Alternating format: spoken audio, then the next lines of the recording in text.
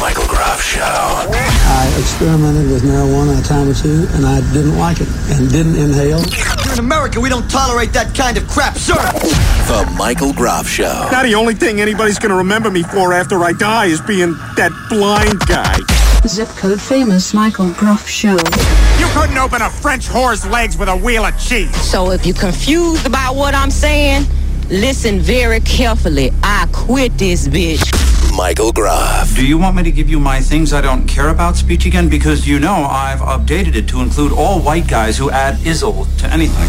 Screw charity, man. And you know, I pledged $50 to stop diabetes, and then I found out that there's still diabetes. And I'm like, what? Man, talk about a ripoff. Zip Code Famous Michael Groff Show. There's an old saying in Tennessee that says, fool me once, shame on you. If fool me, we can't get fooled again. A theologist might refer to him as a practical joke from God. A sociologist may refer to him as the voice of reason in a cesspool of humanity. While a philosopher may find him to be the ill-advised punchline to the universe. Or maybe that's a punching bag, whatever. But of course, you know him as the host of the Zip Code Famous Michael Groff Show.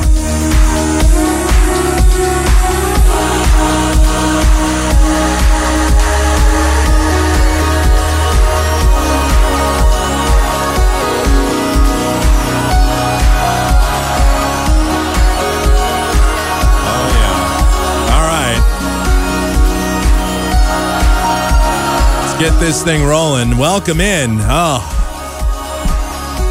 am exhausted from watching that debate tonight. That was something else. All right, welcome in. Yes, it is another edition of this, the Zip Code Famous Michael Groff Show on a Wednesday, October the 3rd, 2012. It's hard to believe it's already October. We are, we're in technically what is considered autumn here in the Northern Hemisphere. However, here in the Southwest U.S., you'd have no idea. It still feels like June outside. It really does. I think it was 102 degrees today. 102 on October 3rd. That's not right. It's not natural. It's not fun. It's not funny. It's horrible. I'm still waiting for fall. All right. Well, let me just throw this out there at the very beginning of the show. Our contact information for the program, mike@kmgx.com is the email address. That is mike@kmgx.com. Michael Groff Show on AOL Instant Messenger. That's MICHAELGROFF Show on AOL Instant Messenger. You have Google Talk, or G-Talk as the hipsters would call it. My screen name over there is Groff Show. Michael Groff is the handle on Twitter. And, you can also communicate with me telepathically, and I will do my best to respond. All right? The contact information getting just as long as that for Coast to Coast AM. Every single time we do this bit. Obviously, the big talk of the night, the presidential debates. The 2012 round one of the presidential debates took place tonight in Colorado. And, it was a big deal, and I certainly have a lot of thoughts on that. I'm going to get into it in just a few moments. There's so much stuff that is sitting here on my desk. It's like a phone book worth of things I want to talk about. I have notes I took from the debate, obviously. I have another rundown here of stuff that I want to get to on this show. I have a mountain of stupid news to get to from the Michael Groff Show Stupid News File. It is like just, it's overflowing. It is brimming. And I know some of this stuff might be evergreen, but there's stuff that's just been sitting on my desk that I have wanted to talk about for, just days and days, and it's just crazy. I have the 20 worst songs of the 90s. I don't think we're going to get to that on this particular show, but I want to mention that is still coming up. It's something I wanted to get to before. But, there's only so much time. I mean, I guess I could do an 8-hour podcast, but I assume that you just listen to a 90-minute debate or a 90-something minute debate. I don't think you're going to want to sit through an 8-hour podcast of the Zip Code Famous Michael Groff Show. Maybe you do. Maybe you want an 8-hour podcast. I don't know.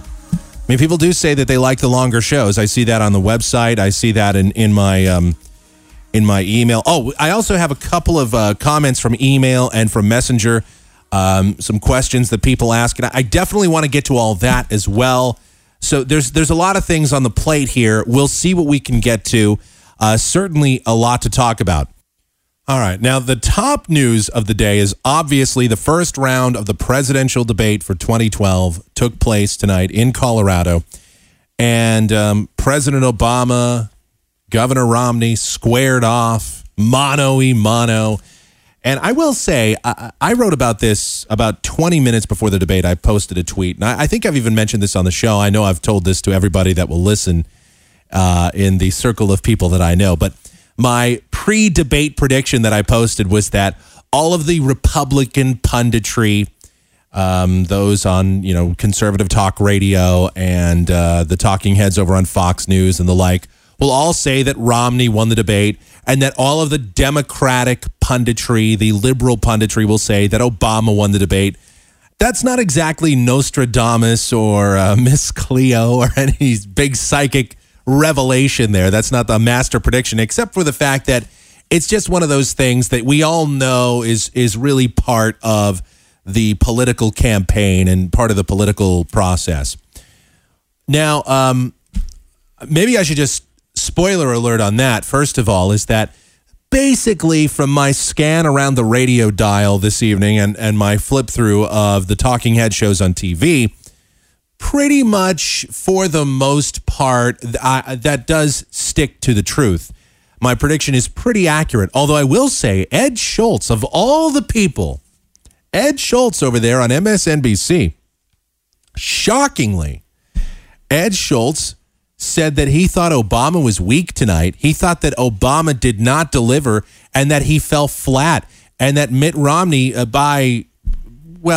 not in these precise words, but Ed Schultz pretty much conceded that Mitt Romney won this debate. Of all the people, liberal old Ed Schultz over there, the guy that acts and sounds just like Rush Limbaugh, except he is the converse of Rush Limbaugh. He's just a fat, bloated liberal as opposed to a fat, bloated conservative. He actually gave this debate pretty much to Romney. He didn't really say that Romney won. He said more like Obama lost the debate. I was really shocked by that. But other than that, that's really, and again, I haven't heard all of the punditry. This is, we're doing this podcast, maybe about an hour and a half following the debate. So it hasn't really, not everything's fallen out yet. And there's certainly going to be more reaction as we go through the next several hours and tomorrow and even into Friday. But boy, this thing pretty much shook out as I expected, at least in that sense. But the debate itself was, it was a little bit different. And I went in there fully expecting, first of all, just kind of a back and forth and really not a whole lot. And I really kind of expected Obama would probably come out ahead, at least stylistically speaking. Not so much. Not so much. I felt that Mitt Romney pretty much handled himself in this debate. And while I don't think he was magnanimous, I don't think he was an A+, hit it out of the park, I thought that it was definitely a solid performance, and I really felt that Obama did not have his A game tonight. The master orator that Barack Obama is, that he has been throughout his previous 4 years, and even while he was a senator, this well-prepared, well-researched sort of guy, you certainly saw him off his game tonight. He really was. I felt that after a little while, he got flustered. He even got a little bit snippy, a little snarky at points. And I felt that he really did not have control of this debate. He really got beaten on substance. And I think he almost got beaten on style, which for this president, who I will say has always been one to win on style points, he's always gone up there and given a masterful speech. He always is able to command a crowd and get people fired up. Even if they don't agree with him whatsoever, people do say, well, he's a great speaker. Kind of like the Bill Clinton sort of school of thought is that, yeah, you know, he might be a liar, he may be a conniver, but you know what? Bill Clinton is a great speaker. He's got great charisma. He has great room presence. And you could generally say the same thing about Barack Obama, but not tonight. He seemed very ill-prepared. And I think that there's a few points where Romney really took control. First, I'll say this. Barack Obama opened the debate by saying happy anniversary to his wife of 20 years. Now, some of you may have thought that was a heartwarming moment. Oh, that's a warm and fuzzy sort of feeling. I just thought that was kind of a misstep. I don't know why you would do that. I don't know why you'd open a debate with that and make it this whole thing about your wife. I don't know. Maybe he's been in the doghouse lately and said something stupid. Guys do generally tend to do that. Guys do say stupid things. And maybe that's what happened. So to make it up to her, he went in front of 40 million people and said, hey, I just want to make sure I say happy anniversary to my wife. Maybe he forgot the anniversary present.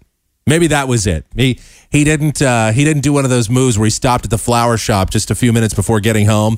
So yeah. So instead of doing that, since he is the president of the United States, he decided, you know what? When I do this presidential debate thing tonight, I'm going to make sure that I include Michelle's name in there a couple of times, and I'm going to make sure I give her a shout out right at the start and say happy anniversary, because nothing smooths it over more than your husband, the president of the United States, saying happy anniversary in front of a national audience. So that was definitely a move I really didn't get. Although I thought that Mitt Romney came back with kind of a cool little quip about that afterwards, a little joke that kind of got everybody going. He said, gee, Mr. President, I know that this is your 20-year wedding anniversary, but I mean, what better romantic place could there be but than to spend it up here with me on stage? So, you know, I thought that was great. And Mitt Romney, who's generally speaking the most uncool person in the room, the least hip person, we've documented that many times on this program. But I remember I read a comment actually that summed it up very well. He's like that really uncool dad that tries so hard to learn slang for his kids, you know, so he can fit in with his teenage kids. And he always comes across looking really dumb. It always looks dated and just stupid. And then my analogy, the thing I always draw him to is he's very much like that rich, nerdy kid that tries to run for president of student council in school. And he always has a few friends because he's rich, but really he's uncoordinated and nerdy. And that's how I always feel about Mitt Romney. But tonight he had a couple of little jokes, couple liners, and he seemed very well prepared. And when it came to, and again, we all know who I'm voting for. We all know the fact that I don't like either one of these candidates. And frankly, they don't, even though Mitt Romney, I felt, did very well in this debate, nothing that he could say would convince me to vote for him. Same thing with Barack Obama. That said, I really felt that Romney got Obama cornered early and often in this debate. First, when they were talking about the economy, I thought this played right into Mitt Romney's hands. It's no secret that the incumbent president in a poor economy has a major disadvantage. This was true of George H.W. Bush in the 1992 debates when both Ross Perot and Bill Clinton hammered him on the economy. Bill Clinton's famous line about "it's the economy, stupid," and Ross Perot talking about NAFTA and that giant sucking sound. I mean, that just pretty much doomed President George H.W. Bush back in the 1992 campaign, especially after his read my lips, no new taxes thing. And then there were new taxes. And then the economy, while it certainly wasn't as bad as it is now, it was just sort of flatlining. It was very much stalled out. So the incumbent president in even a mediocre economy has a distinct disadvantage in these types of issues. Well, Mitt Romney, for the first time in this campaign, actually hammered the economy. He actually was on top of the president on the economy, saying how many jobs still have been lost, how we've had all these consecutive months now, I believe 23, 20, 32, whatever it is, consecutive months now of unemployment numbers of 8% or higher. Mitt Romney also took the president to task on deficit spending, how every year the deficit has been increasing, how our national debt has been increasing, how the president's irresponsible fiscal policies have been hurting this country. And I feel that definitely the president, again, very vulnerable to these types of attacks, really didn't have much of a response. I mean, he went back to the canned answer of, when I came into the office, I had a $1 trillion deficit sitting on my desk, which, of course, that is true. But the president did make these promises. He promised to cut the deficit in half in his first term in office, and he did not do that. And Mitt Romney called him out on it. I thought that certainly right away, this set the tone for the debate. As the debate went along, the president was again backed up against the wall on the issue of education. Now, I thought this was actually very astute on the part of Mitt Romney. I can't believe I'm actually paying something of a compliment to Mitt Romney, but look, I'm calling it as it is in this debate, and I thought that President Obama would have the advantage. He is the better speaker, the better orator. He is the more prepared guy, at least when he's reading off a teleprompter. But usually he's got a better command of the room, and he just did not have that in this debate. So the issue of education comes up. And the president tries to get Mitt Romney saying, look, you can't just cut spending to education and expect things to be better. You know, you can't do this. Well, Mitt Romney comes back with, well, my record on education is pretty solid, sir. Massachusetts is number one in education. We have the top education system in the country right now. I was the governor, presiding over it, signing legislation. I think I know what it takes to get education going. Pretty much that put the president in his place. Again, he talks about how in the Romney-Ryan budget that there's cuts to education. Mitt Romney says there's not. And that leads me to another point. Time and again, the president tried to get Mitt Romney on this issue that there will be a $5 trillion deficit because of the Romney-Ryan budget, that there's going to be this gaping hole because there's going to be all these tax cuts for the rich. Mitt Romney flat out looked at the president and said, I am not giving the rich a tax cut. I am not giving, the only people I am giving a tax cut to are the middle class, the upper class, the rich. They are not getting a tax cut. Barack Obama went back to this talking point about the $5 trillion and in tax cuts, and and Mitt Romney flat out denied it several times.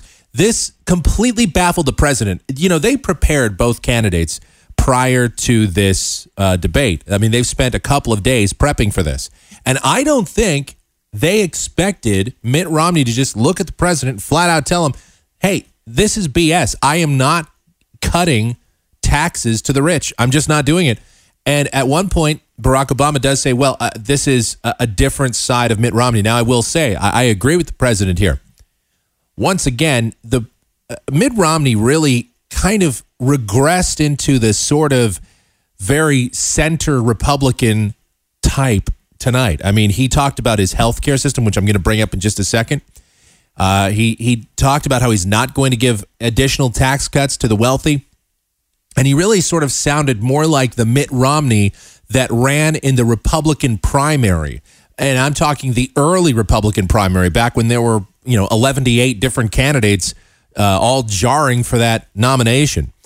Well, Mitt Romney back then was definitely the moderate, if not really a liberal Republican, standing on his record as with his health care in Massachusetts, and how he's really not all this, huge on the conservative tax cuts and all this. And then he really had that morph into sort of the hardcore conservative, which we talked about on this program many times, saying that it really seemed that Mitt Romney was just sort of playing along with the Republicans, or that he was told that this is sort of the talking point he needs to throw out there. Well, tonight, he seemed to regress back into that sort of early primary version of Mitt Romney. And I don't think the president was prepared for that. Whether or not this gives Romney any credibility, I don't know.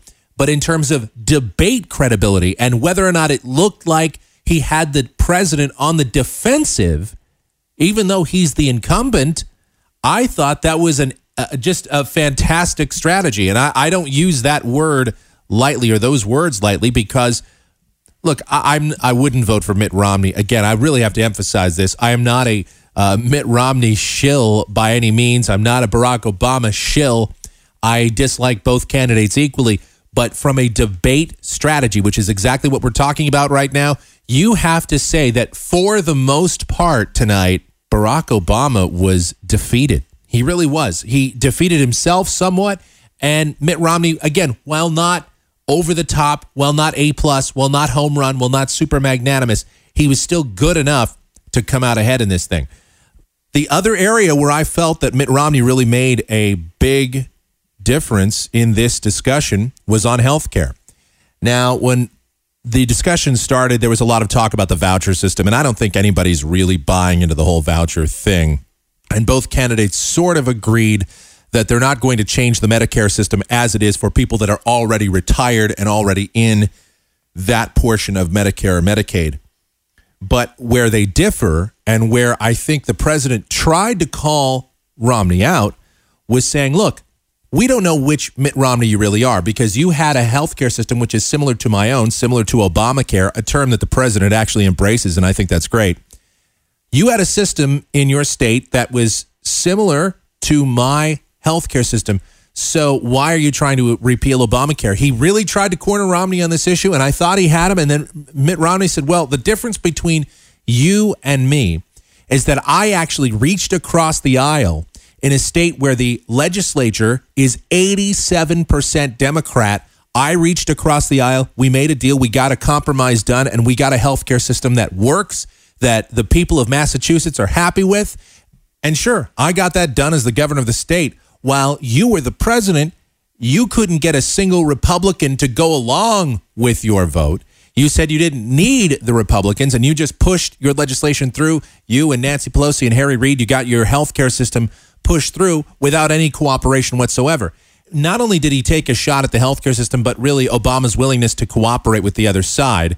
And, Barack Obama came back with his usual, I'm willing to listen to any idea from anybody, be they Republican, Democrat, whatever, just as long as the idea makes sense and moves us forward. But, at that point, I really don't think that was going to help save him in this debate. So I think on those key issues, on the tax cuts, on the healthcare system, on the education system, and the general economy notion, I really think those four areas, I think those four little points that I made in here, I felt that Mitt Romney really did a better job than the president. Now, the voucher system, okay, maybe I think you kind of give that one to the president because, again, Mitt Romney talks vouchers, and generally speaking, people go, I don't know, man. I don't know if I really like that.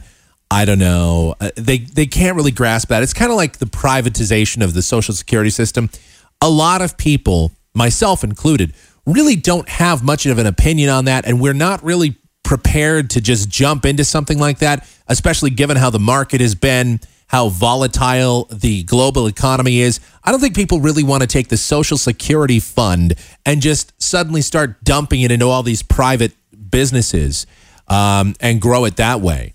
I don't think people are really all that interested in having Social Security up in a stock, basically. But I don't know. Maybe some people are. For me, I'm sort of on the fence on the issue. I don't know how I feel about it. As it is, I'd rather than risk it. I'd rather just keep it the way it is, at least for the moment. So, and I think that's another area. And they didn't talk about that tonight, really. They mentioned Social Security, Medicare, Medicaid, but they really didn't delve into the finer details of that. Now, I think the vice presidential debate is coming up on October 11th. There will be another presidential debate very, very soon. I think that is it 2 weeks from today that the next one is? Something like that. I believe it's coming up on the 17th. So we'll have that to look forward to, and we'll certainly talk about that. I think the next debate will center around more foreign policy type stuff. I think there might be a question or two about social issues, and I'm sure we're going to talk a little bit more about some of the stuff that came up tonight. But I think mostly we're talking foreign policy and that sort of stuff in the next debate. A couple of points or a couple of problems I had with this debate. Number one, I didn't know they went out and hired one of those replacement refs from the NFL to be the moderator for this debate. I mean, that was brutal. That was Jim Lehrer. That was the moderator. He was terrible. Man, we could debate who may have won the debate, but there is a big no doubt on who the loser was. And that was Jim Lehrer. Holy cow, he was terrible. He really was. He couldn't get control of either candidate. He couldn't really hammer down the situation. The opening segment, the opening part of the debate went way too long, and they really had to rush it at the end because he just couldn't figure out how to get the candidates to move on to another topic. And then, Barack Obama got a little snippy with Jim Lehrer at one point, and I really couldn't blame him because he just didn't seem to have a feel for how to moderate one of these things. I don't know. It seems that they can never get a really good moderator. At least they haven't for a while. Bob Schieffer, I think, was the moderator in 2008, and he was better, but I don't think he was great. But one thing's for sure, Jim Lehrer is, he is brutal. He is replacement ref bad.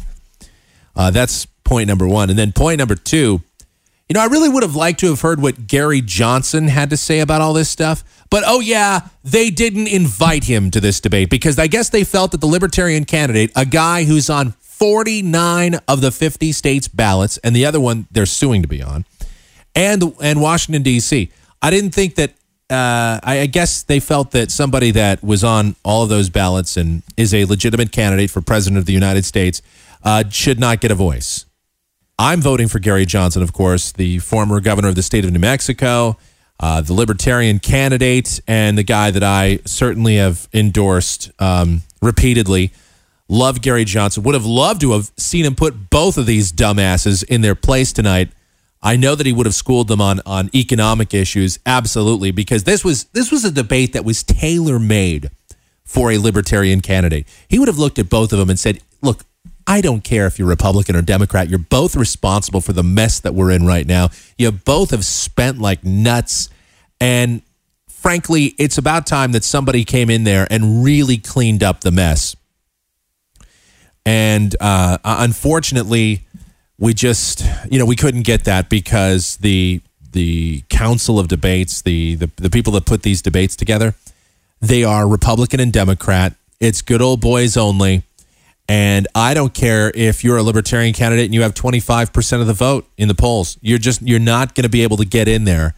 Ross Perot was an anomaly.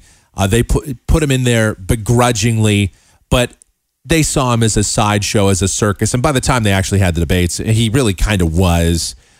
He still got a decent percentage of the vote, but look, he had quit a couple times, came back a couple times.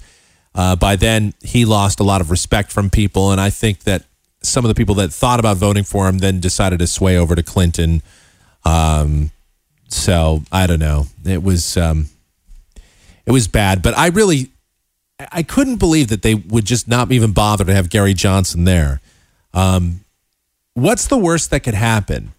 Now, both candidates always view the Libertarian or the Green Party candidate as somebody that takes votes away from them. And if they lose the election, they ultimately blame that candidate. For example, Al Gore to this day and the liberals, they will tell you that Ralph Nader cost Al Gore the election. Or they'll say the Florida Supreme Court. But they'll say Ralph Nader was the reason that it even got as close as it was, because without him, Al Gore would have won straight up and it wouldn't have even been a big deal. They say the same thing about Ralph Nader in 2004, even though it wasn't that close. We're talking about, what was it, 5 points? I think was the final in the popular vote. Ralph Nader was not a factor. And I don't know, I guess they think Gary Johnson would screw it up for Obama, or he'd screw it up for Romney, and therefore having Gary Johnson at the debate is just not a good idea. I don't know. So I thought that part was also quite lacking. And would have definitely liked to have seen Gary Johnson there, but, I guess they've made their decision on Libertarian candidates. We got to get to some of the stuff that is built up in the Michael Groff Show Stupid News File. Got some international stuff, Syria, Iran. It's all getting very serious over there. do have some stuff about the banks. Got to talk about, the replacement refs are gone. The real refs are back in the NFL. That happened as of a week ago. Last week was the first week with the regular officials back in the NFL. And what do you know? The games went from these 4 and 4.5 hour long marathons to being relatively smooth 3 or perhaps 3.5 hour long games without all the ridiculous stoppages in play, without the referees having to consult the rule book because they don't know the friggin' rules. Do you know some of those replacement refs actually came from the lingerie league? There is a lingerie league, apparently. One of their teams is called the Los Angeles Temptations. Well, one of the officials or two of the officials that were replacement refs were actually from that league. Another one was a fired Pac-12 official from college. A couple of the others, some of them were like Division III college officials. I mean, college football is bad enough as it is. We don't need officials from college football to come to the NFL. And we certainly don't need them from the lingerie league. Jesus, I couldn't believe that. So it is good to have the regular officials back in the game. I know some people that were out there on Twitter and some of the blogs that I read were like, the regular officials, I don't notice the difference. Okay, sure you don't. Look, a guy that can't even get a coin flip right, a guy that doesn't even know, who can't count how many timeouts a team has, just so you guys know, each half in an NFL game, each team gets 3 timeouts. So if you can't count to 3 as an NFL official or as a replacement NFL official, you probably shouldn't have a job. And don't come at me with, well, the regular officials get stuff like that wrong too. No, they don't. The regular officials, I don't think, have ever gotten the number of timeouts wrong. I don't think that's ever happened. Now, if somebody wants to prove me wrong, I'm willing to listen, but I don't think so. All right, look, we've got so much other stuff to get into on the program. I don't think we're going to get it all into this show, but I want to let you know what's coming up. The worst song of the week. We still have that to get to this week. I want to keep that feature going. The pop chart, the 20 worst songs of the 90s, and an unbelievable story featuring the most despicable person in the universe. You don't think so? You'll agree after I tell you about it. Stick around. Zip Code Famous. Michael Groff Show.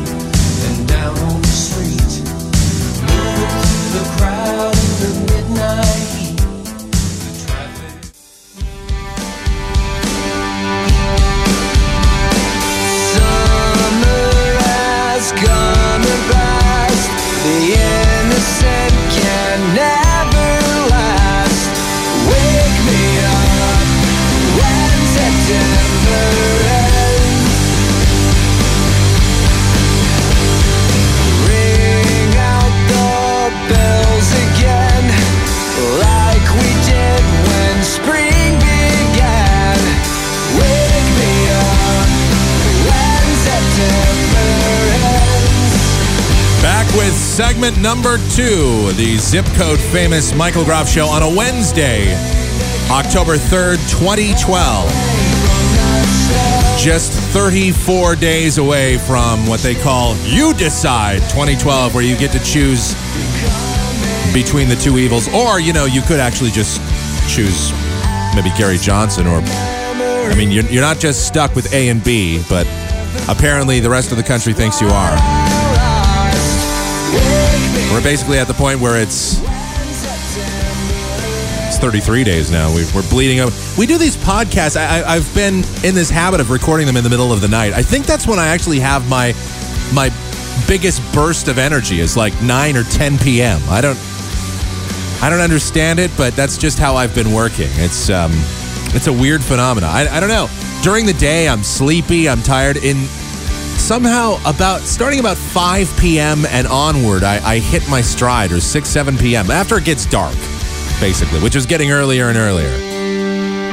All right. Contact information for the program, Mike at KMGX.com is the email address. Groff Show on Google Talk. Michael Groff Show on AOL Instant Messenger. And Michael Groff, that's the handle on Twitter. And, of course, the one and only michaelgroff.com for everything else that could be possibly Michael Groff related. All of our contact information and more, and ways to listen to this show, talk about this show, post about the show, whatever you want to do. Make sweet, sweet love to this program. You can do all that and much more at the one, the only, michaelgroff.com. That's funny. Speaking of Green Day, since that's the bumper here, I just thought I would point this out. So, since we last spoke, lead singer of Green Day, Billy Joe Armstrong, had some kind of big meltdown at the iHeartRadio Music Festival. I don't know how many of you saw this or heard about it. If you listen to terrestrial radio, most of them are owned by Clear Channel stations, so you would have heard them promote the hell out of that iHeartRadio Music Festival. It was this big thing they held in Las Vegas. It was something that, you know, they were like, oh, God, the iHeartRadio Music Festival, blah, blah, blah, blah, blah, blah. I mean, just ramming it down your throat. Well, Green Day was one of the acts that performed there. They had a bunch of just garbage, too. They had Rihanna, Chris Brown. Who else was there? I don't know, man. Usher. So I guess at some point in the concert, they promised Green Day X amount of time to perform a set. And then sort of in the middle, they just decided that they were going to give Usher more time. This is the report I got about it. And so they decided to cut Green Day a little short. So they post a sign up in the middle of their set saying, hey, man, 1 minute left. This did not sit well with Green Day lead singer Billy Joe Armstrong, who has been known to have a little bit ill-tempered at times. We do have the audio. Now, I'm going to just caution you before we go further with this. I'm not going to sit here and bleep it because I'd be bleeping all day. I think this actually went out over the air live like this. I don't know how Clear Channel did this. I know that some of their pop stations, they decided to air the iHeart Music Festival live. If that is indeed the case, which I don't know why they would do that. If that is indeed the case, then this went out over the radio live also. I don't know. I don't have that. But I do know that on their live stream, and for anybody that was watching this in Las Vegas, they saw this happen when they flashed up 1 minute remaining. Billy Joe Armstrong loses it. Here's the audio. Again, it's not bleeped. So those of you that tune in thinking, oh my God, this is a pure podcast. I don't want to hear any of those bad words. Well, you're going to hear them. So just deal with it. Here's Las Vegas, get your fucking hands together! Yeah. Yeah!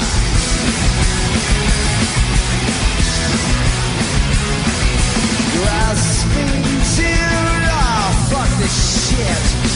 I'm gonna play a fucking new song. Fuck this shit. Give me a fucking break. 1 minute left. 1 minute fucking left. You're gonna give me fucking 1 minute? Look at that fucking sign right there. 1 minute. Let me fucking tell you something. Let me tell you something. I've been around since fucking 1980 fucking 8. And you're gonna give me 1 fucking minute? You gotta be fucking kidding me. You're fucking kidding me. What the fuck? I'm not fucking Justin Bieber, you motherfuckers. Nice. You gotta be fucking joking. Joking. It's a fucking joke. It's a joke. What? Aren't these guys from like San Francisco? Where did he develop? When I know that they started this like in the late 90s. That kind of fake British accent. This whole thing's a joke. You got to be joking, right? Hello, governor. I say that this whole thing. I believe this entire thing's a bit of a joke. The whole thing's a bit. It's all a bunch of rubbish to me. I say. It's a joke. I mean, this guy, you couldn't be more American than these guys. Like, you know, again, Northern California, and they're it's a joke. What kind of an accent is that? It's the worst attempt at a British accent ever. 1 minute, 1 1 minute left. Oh, now I got nothing left. Now I got nothing left. Yeah, because you kept bitching about how you only have 1 minute left. Let me show you what 1 fucking minute fucking means. So now he smashes his guitar. Which, you know, that really endears yourself to the fans. That guitar probably costs more than they make in 3 months. 1 minute. God fucking love you all. We'll be back.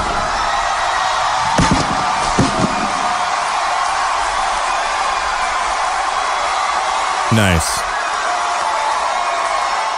All right, so that was the big festival, the big iHeartRadio Music Festival in Las Vegas that happened a week or so ago. And, you know, it was a crazy thing because right afterwards, Billy Joe Armstrong checked himself into rehab, which is, of course, the big celebrity thing to do, the big rock band thing to do. I don't know what his problem is. Is it alcohol? Is that why he's checking himself in? I don't remember, but it's, you know, I'm sure it's a publicity thing. I don't know. What's he going to go up there and say? Hi, I'm Billy Joe Armstrong. Hi, Billy. And I have a problem with rage. I get pissed off when things don't go exactly my way. Now, look, I get it. If the story is true that they got cut short to make more time for Usher, I get it as a creative person. You have a certain expectation, a certain amount of time that you want to go up there and perform, and then you get cut short. I get it. You fly off the handle. It's not cool. But smashing your guitars and acting like a complete jackass is not exactly going to endear yourself to the fans. It's certainly not going to get you...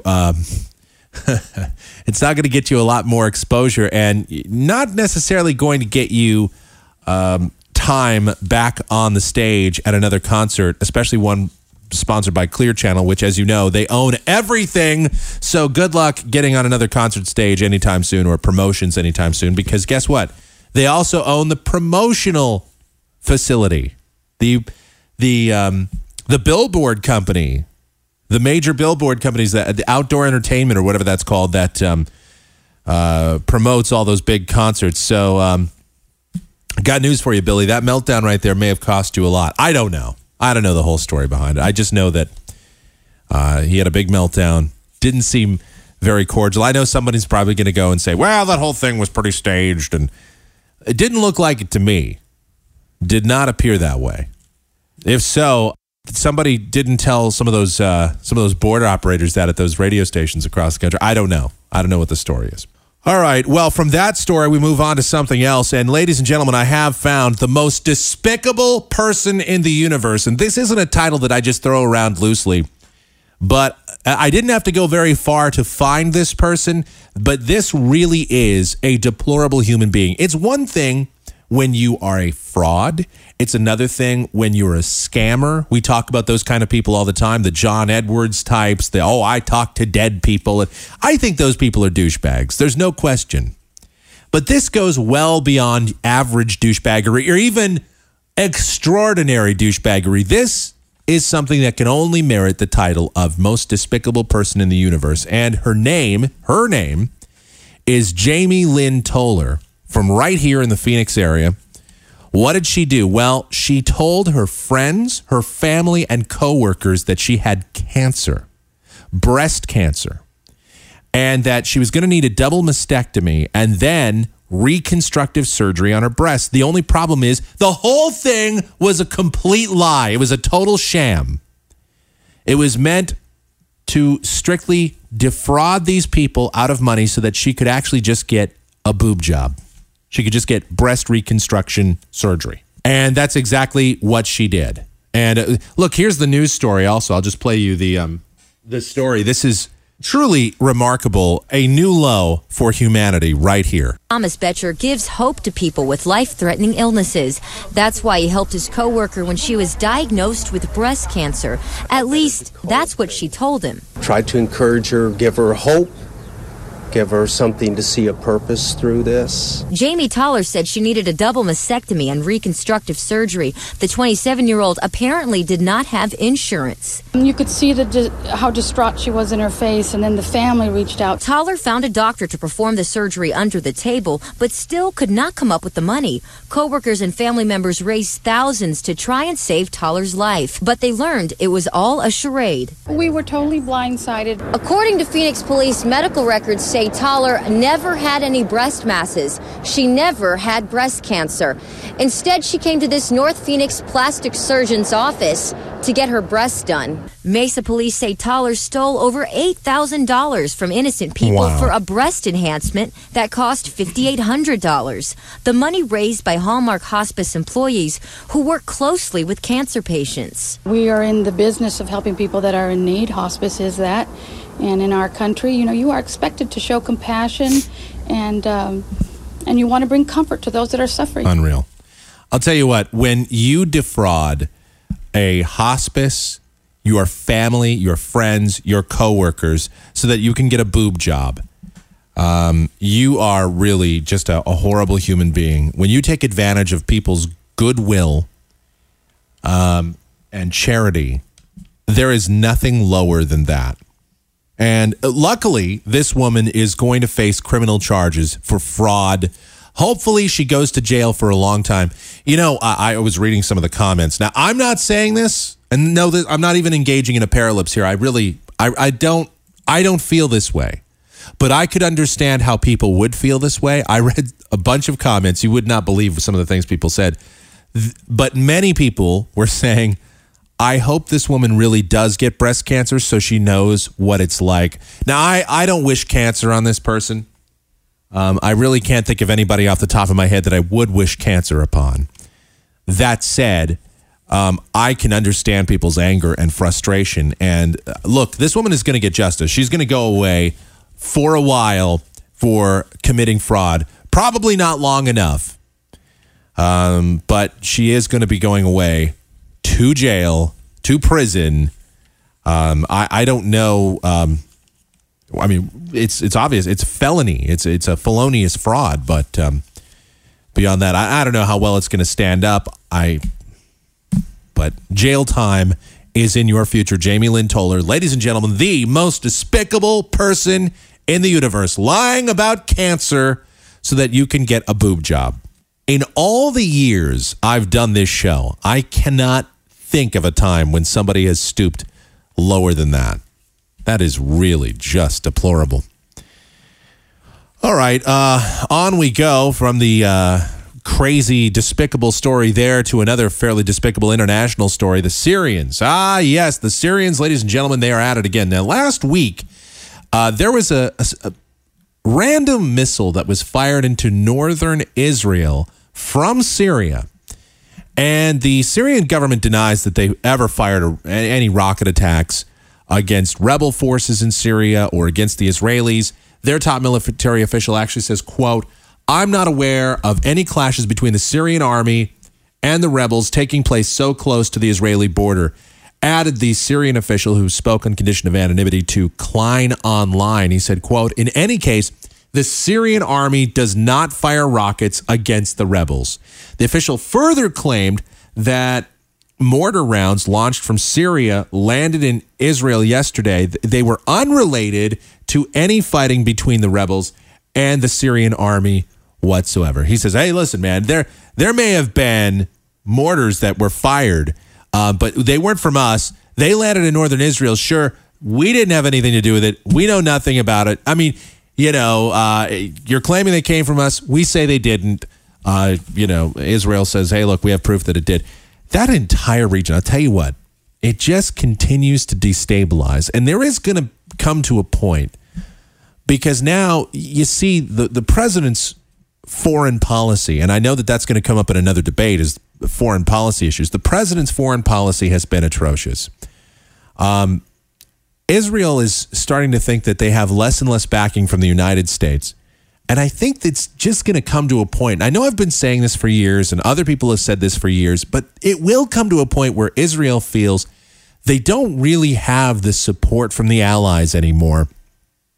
And they're just going to act on their own, and they're just going to blow these people up. They have the means. They have the ops teams. They have the military power to do it. They obviously have the weapons necessary to do it.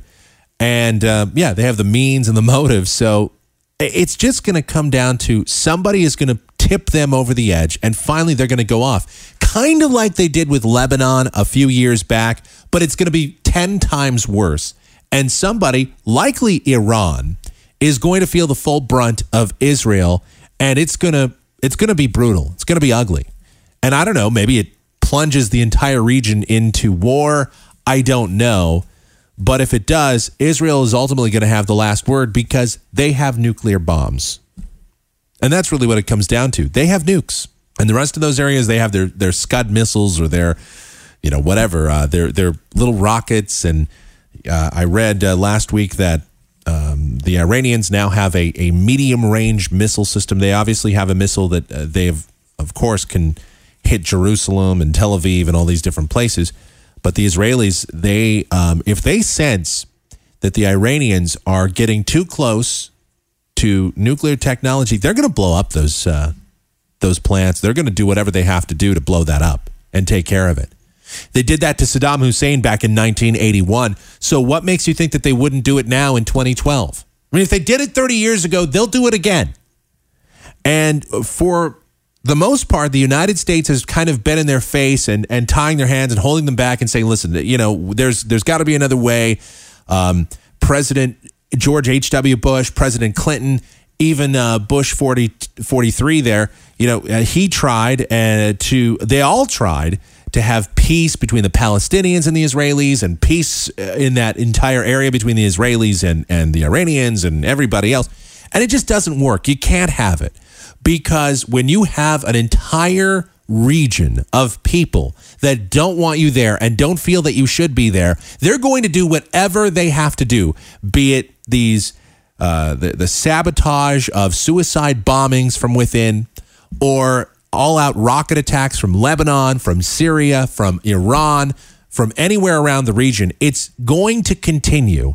And these things are going to just escalate the problem until either Israel's wiped out or they decide to finally fight back. And the United States isn't going to be able to stop them when they reach that tipping point. The UN, nobody is going to be able to stop Israel once it comes down to that. And look, our foreign policy has just been a joke under Bush, under Obama, the last 12 years or so. I mean, we've just had the worst foreign policy. You get involved in these wars with nations where you shouldn't. And then when you have Benjamin Netanyahu that comes to the United States, wants to meet with President Obama, Obama can't find the time to meet with Netanyahu. He just couldn't. He could find the time to go on David Letterman, but he couldn't find the time to meet with a foreign dignitary. That, to me, is stifling. That says a lot about this president. And I certainly hope in the next debate, even though, again, not voting for Mitt Romney, not interested in either of the two, but boy, I sure hope that Romney or somebody calls the president out on this stuff. I mean, this is a celebrity in chief, and he has no interest in meeting with Netanyahu. Why? Why has this administration been so reluctant to talk with the Israelis? Look, I don't think we should be involved in the Middle East at all. But if a foreign dignitary is reaching out to you, if a head of state in a foreign nation is reaching out to you saying, hey, look, man, let's talk about this, and you can't even be bothered to sit down and have a meeting with him, that's a problem. And then when you say, well, I just didn't have time, but you had time to go on David Letterman's show? You have time to make appearances on The View? You have time to appear on TV? You certainly have time to go out and get in a round of golf, but you don't have time to meet with Netanyahu. Okay. You have time to meet with President Hu of China. Well, you better, because, we do owe them trillions of dollars. So obviously you're going to meet with him. Netanyahu, I guess, just couldn't be bothered, huh? Oh, from the Michael Groff Show Stupid News File. A few years ago, I did a story about a woman who was too busy texting and talking on the phone to notice that a train was coming. Now, she was a deaf woman that was walking by the train tracks, and a train came along and hit her. Now, why you would walk near train tracks anyway and so close to them that if a train did come by, it would hit you, I don't understand. And I also didn't understand why a deaf woman would not be paying attention to where she was going, but rather on her phone texting. And, I took a bunch of crap about that. We had the rant line back in those days, too. People called the rant line. They called my toll-free number, and I got ripped into by a couple of just very angry people about that story. Well, I'm preparing for that again because here we have it again. A woman, this time, apparently not deaf, not blind, not any sort of disability, but a woman was texting and fell off a cliff. Happened in Kodiak, Alaska, where emergency responders say they had to overcome the challenges of a cliff as well as an incoming tide to rescue a woman who fell 60 feet onto rocks. Maria Petriskov survived the fall on September 17th and is recovering in an Anchorage hospital. The Kodiak Daily Mirror reports that she slipped as she was texting on her phone at the same time she tried to toss a cigarette butt over the cliff edge. So not only is she a chronic texter, not paying attention to what she's doing, but she's also a smoker. She's got both her hands full with the text, with the cigarette, and then she falls off the cliff. Firefighters from the Bayside and Kodiak Fire Department rushed to the accident scene. Pestrikov was just 10 feet from the incoming tide. She was placed on a rolled-out stretcher, hauled up the cliff to an ambulance. Then she was flown to an Anchorage hospital where she is reportedly recovering. But man, texting and hiking and smoking all at the same time, not bright.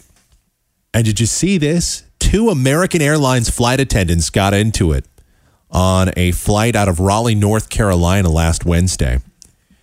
And the plane actually turned around and went back. This happened on flight 1214, which was scheduled to land at O'Hare International Airport at 7:08 a.m. before continuing on to Sacramento. Just after takeoff, somebody on the flight crew notified the pilot that these 2 flight attendants got into an argument.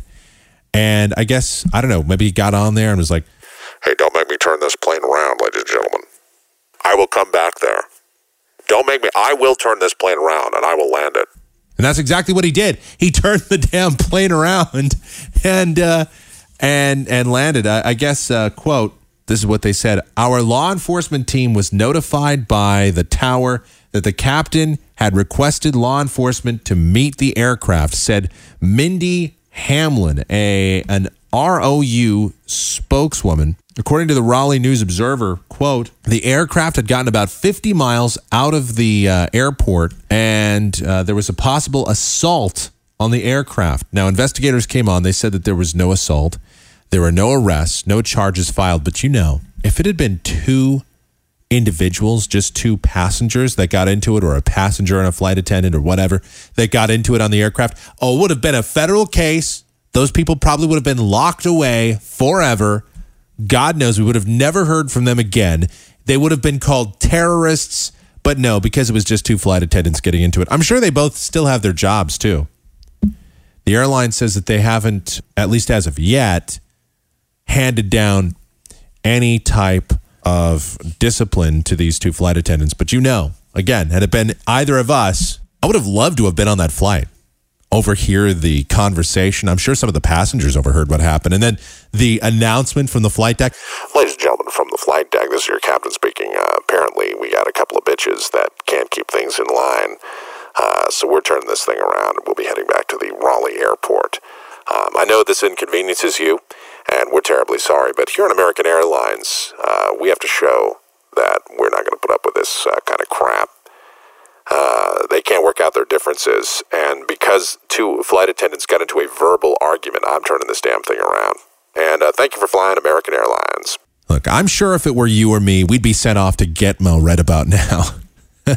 We'd be sitting down there, Guantanamo Bay, because we're terrorists, because we dare raised our voice on an aircraft. But flight attendants, they have carte blanche to do whatever. Who cares? All right. Look, I've got to take a break. When we come back, we'll get into more of this stuff. I have more stupid news that I need to get into. We also have, I want to talk about the banks a little bit. Want to get to at least one of these features that I've been advertising on the podcast for a while.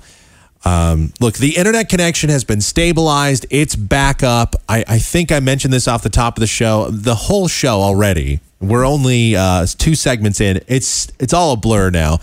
But I did get everything resolved with CenturyLink. So everything should be taken care of. I know I said when I got back that I'd be doing these shows more frequently. I can't necessarily promise every single day, every single weekday, we're going to have a podcast, but we are going to have them more frequently.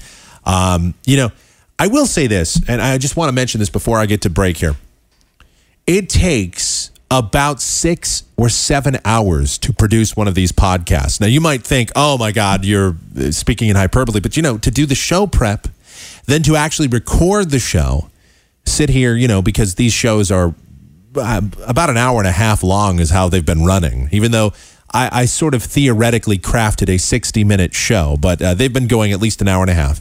Then the post-production that I do on the show to make it sound all nice and neat, running through the saving process, and then getting it uploaded to the site, and then doing the write-up for the podcast, the whole thing, to make it a very presentable program to you, the home listener. That whole process is about a 6 or 7 hour ordeal. So it's like putting in a full day's work to produce one podcast. And I'm not whining about it. I enjoy doing it. It's just that sometimes that it can be a daunting task. And when the internet issues were happening, I actually had recorded other podcasts. I actually had recorded other things, but then by the time I was going to upload them, the whole thing was so dated, and I was so frustrated that there's just stuff sitting over here that I'll probably just wind up never uploading. Just like I found the other day, there is a lost episode of the show. There's a lost podcast that I never uploaded from March of 2011. I never put that up. And maybe I should. Maybe there's that. And then I discovered a bunch of other podcasts from the end of the live show era that maybe I should upload as well. So these are things that I want to chew on, and I'm going to think about, and I'm going to eventually get around to. And maybe I'll just eventually start putting up, instead of just doing little best of segments that we do from time to time, maybe I'll just start posting whole episodes from 2009 and before, all the way back to the beginning. Although that is a process that I know would take probably months and months, maybe even years, to get all of those shows up, because some of those shows are archived away on CD, or they're on digital audio tape somewhere. So I would have to really get into a quite a groove.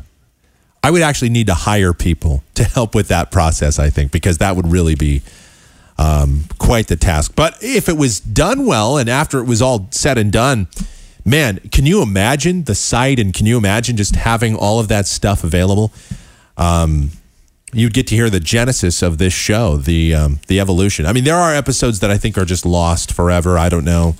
That's entirely possible. There are some that are on hard drives that I just can no longer access. So I don't know. We'd have to see about the viability of all that. But I'd love to do that. And, this whole thing's a work in progress. And, of course, I look for suggestions from you as well. So you can always do that. So send me an email, a message, Twitter, whatever you want to do, and provide your feedback on this as well. Because I do this show, and I always look for input from you, the listener, because that is very important to me. There's a lot of shows that don't care. They're too busy hawking their merchandise. They're too busy selling their books. They're too busy just living in their ivory tower.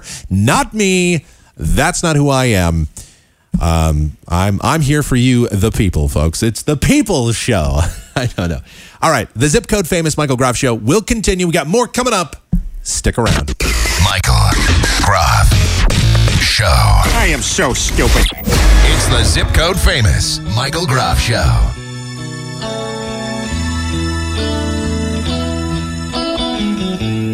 If it's getting harder to face every day, don't let it show.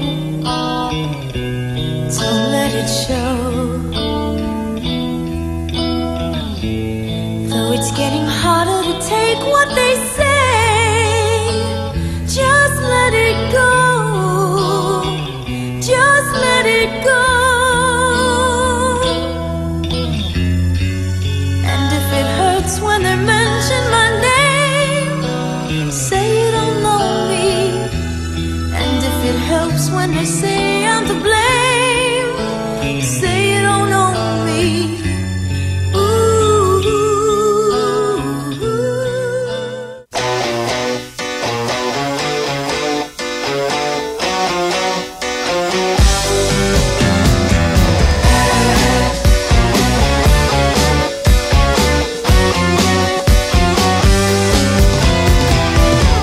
street. It's 6 a.m. Another sleepless night. 3 cups of coffee, but I can't clear my head from what went down last night. I know we both have our own little ways, but somehow we'd keep it together. You hear me talk, but you don't hear what I say. I guess it don't even matter. New morning, new day. Won't you see things my way? New morning, can't you see what your love has done to me? And back with segment number 3. It's the Zip Code Famous Michael Groff Show on a Wednesday, October 3rd, 2012. Mike at KMGX.com is the email address. Groff Show on Google Talk. Michael Groff Show on AOL Instant Messenger. Michael Groff on Twitter. And, of course, the one and only MichaelGroff.com for anything else, or all things, really, Michael Groff related. So there you go. I see the banks are at it again. More fees being tacked on by banks. This comes on the heel of a story I just saw a couple of days ago about how the era of free checking accounts is pretty much over. If you have a free checking account, consider yourself one of the few. A vast majority of Americans now pay to have a checking account. Isn't that sad? When I saw that story, I couldn't believe it either. I was like in shock. But according to the industry group Bankrate, only 39% of Americans have a, quote, free checking account. That means a checking account devoid of a monthly maintenance fee or some type of fee just for having it there in the first place. Now, this same group just 3 years ago says that 76% of all checking accounts were considered to be free. So why all of a sudden has there been this big shift toward monthly maintenance fees? It's because of government regulation, tighter restrictions on banks. So the banking industry, they don't just eat those losses to their revenue. They don't just eat that. They, of course, pass it along to the customer. Once again, showing you why, yes, you do need regulation in the banking industry, because if you have no regulation at all or very little, they just run around and hand money out to anybody with a pulse, and thus you get the economic crisis of 2008. But if you have too much regulation, what they'll do is they'll just say, hey, listen, we're not just going to eat those costs. We'll pass them along to our customers. They'll stay here because they have to. They really don't have any options. And they'll pay a maintenance fee to keep their money in a checking account. That is the most ridiculous thing I've ever heard. But banks do it all the time. They're charging you money to keep your money in their bank. I mean, you know, it's incredible. And the amount that they charge you, according to Bankrate, okay, the average minimum balance, and this is how it works, okay, you have to maintain a certain balance. If you don't have at least a certain balance or higher in your account, let's say $500 or $750, they'll charge you a fee. I remember Bank of America did this to me many years ago. I didn't even notice for a while. They were charging me a $7 monthly fee to have a checking account. And when I saw it, I hit the roof. I called up. I just kept busting balls and asking for higher up into the banking, into Bank of America. And that was the end of that, man. That was the kibosh was put onto that right away. So that was it. Wasn't going to have any of that.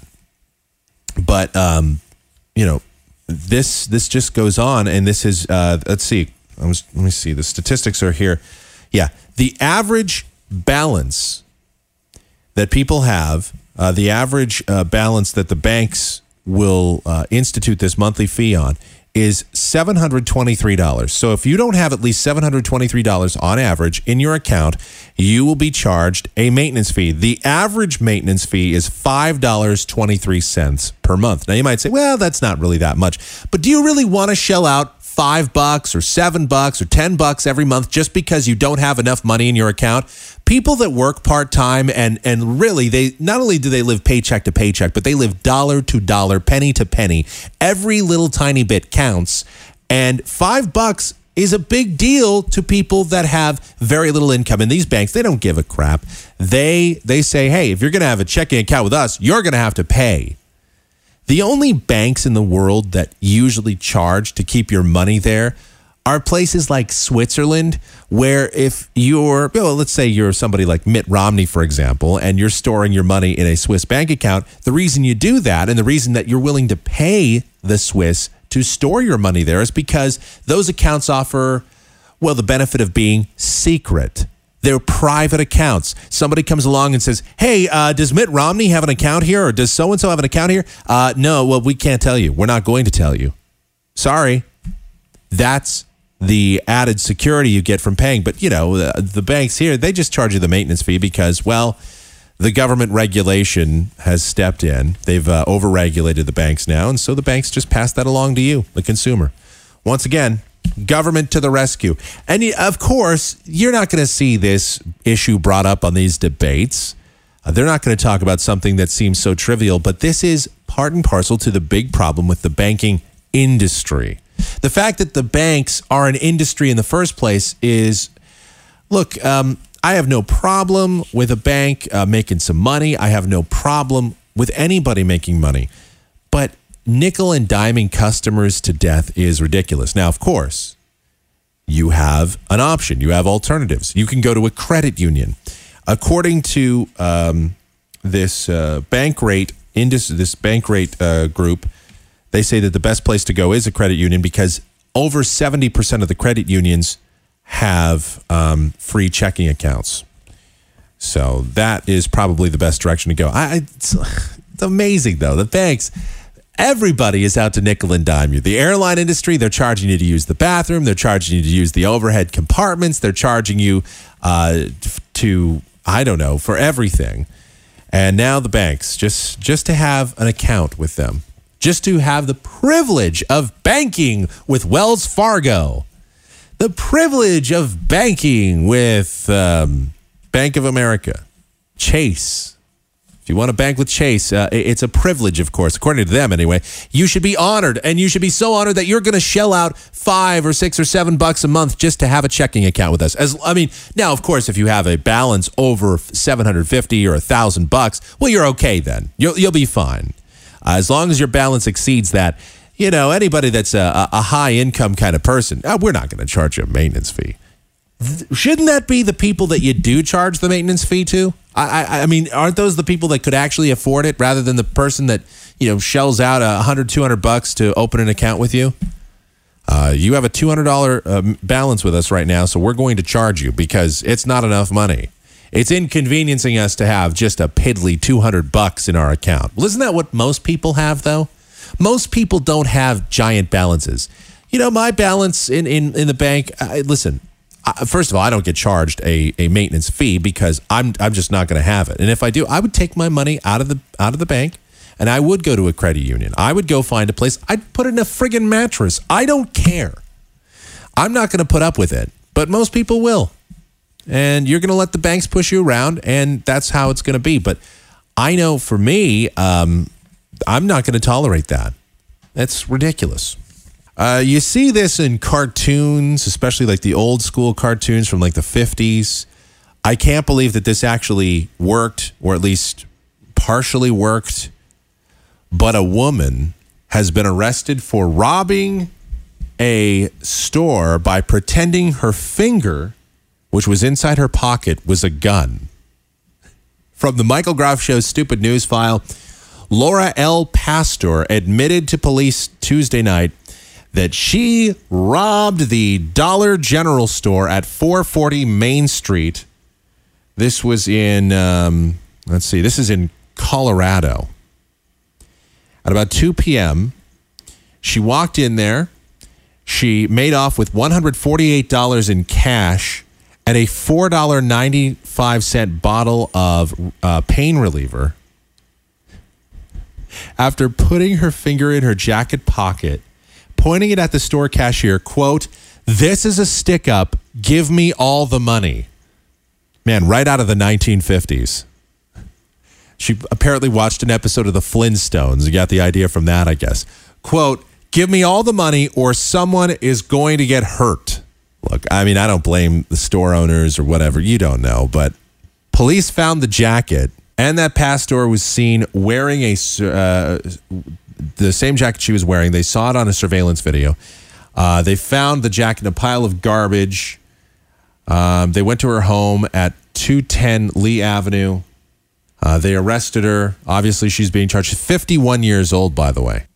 She's been arraigned on robbery charges. A $25,000 bail was set. She faces quite a lengthy prison sentence, all because she decided she was going to rob a general store, like one of these little stores. She got $100 out of the deal and some pain reliever.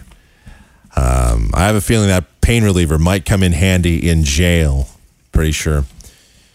I can't believe that. This is a stick-up. Nobody move. That actually works. I can't believe it. That's master criminal at work right there. All right. Unreal. All right, ladies and gentlemen, it's time for a relatively new feature here on the program. You know it. You love it. Folks, it's the worst song of the week.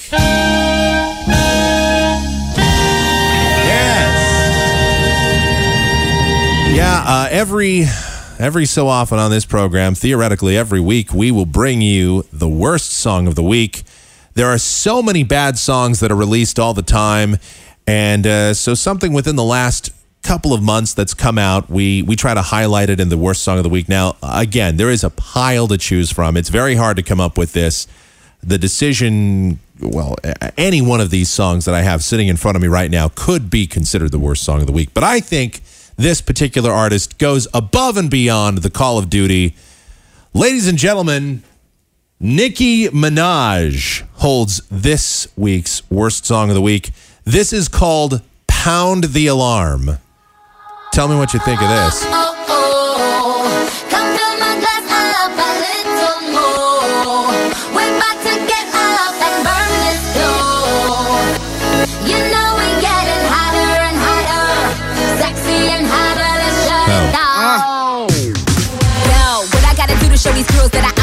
Yeah.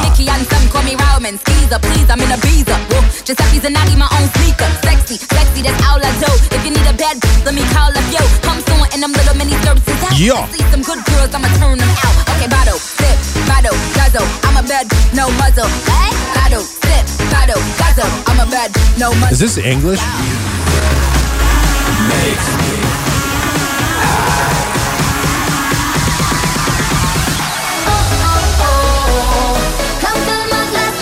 The obligatory same synth kind of background chords that are in every one of these pop songs. Oh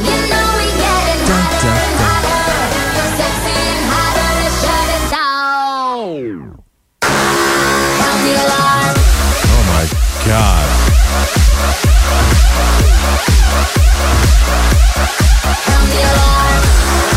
Just like the other song, this is giving me a headache.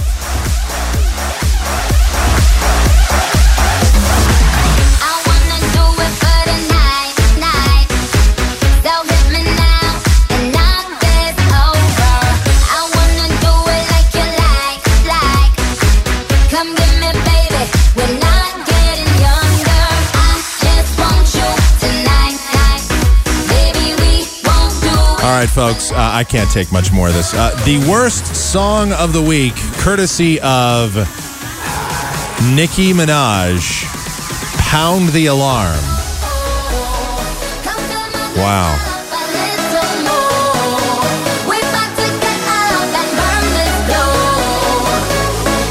There are people that are listening to this. There are people that are buying this. There are people that think this is good. I don't know who they are.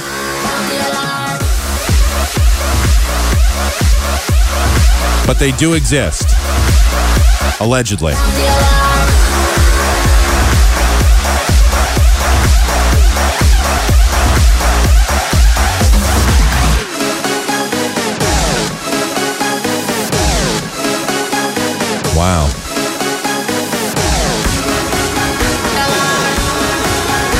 can't take it.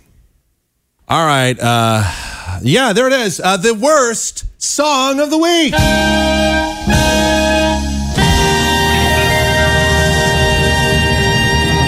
right, we're done. That's it. That's how we close out the show. Just like the last time we did this segment, I couldn't go on after the worst song of the week. Later this week on the program, we'll get to more songs that sound just like that. It'll be our pop chart segment. We'll look at the top 10 songs in the world of pop music, and you're going to enjoy that. I know you will, because you are the sadistic bastard that listens to this program. Bastard or bastardette that listens to this program. And you just love to torture your own ears. So you look forward to that. Plus, we have the 20 worst songs of the 90s. There's a list that's out. We'll have those later this week also. All right, that's it. I'm done. I'm out of here. Mike at KMGX.com, our email address. Michael Groff Show on AOL Instant Messenger. Groff Show on G-Talk. Michael Groff on Twitter. And, of course, if you need any of that contact information or want to listen to other podcasts, comment on this program, interact with other listeners, you know how to do it. You can go to the one, the only, michaelgroff.com. It's been a great show. Thank you so much for tuning in. I really do appreciate it. I am humbled by your listening to this program. It's the Zip Code Famous Michael Groff Show. Good night, everybody.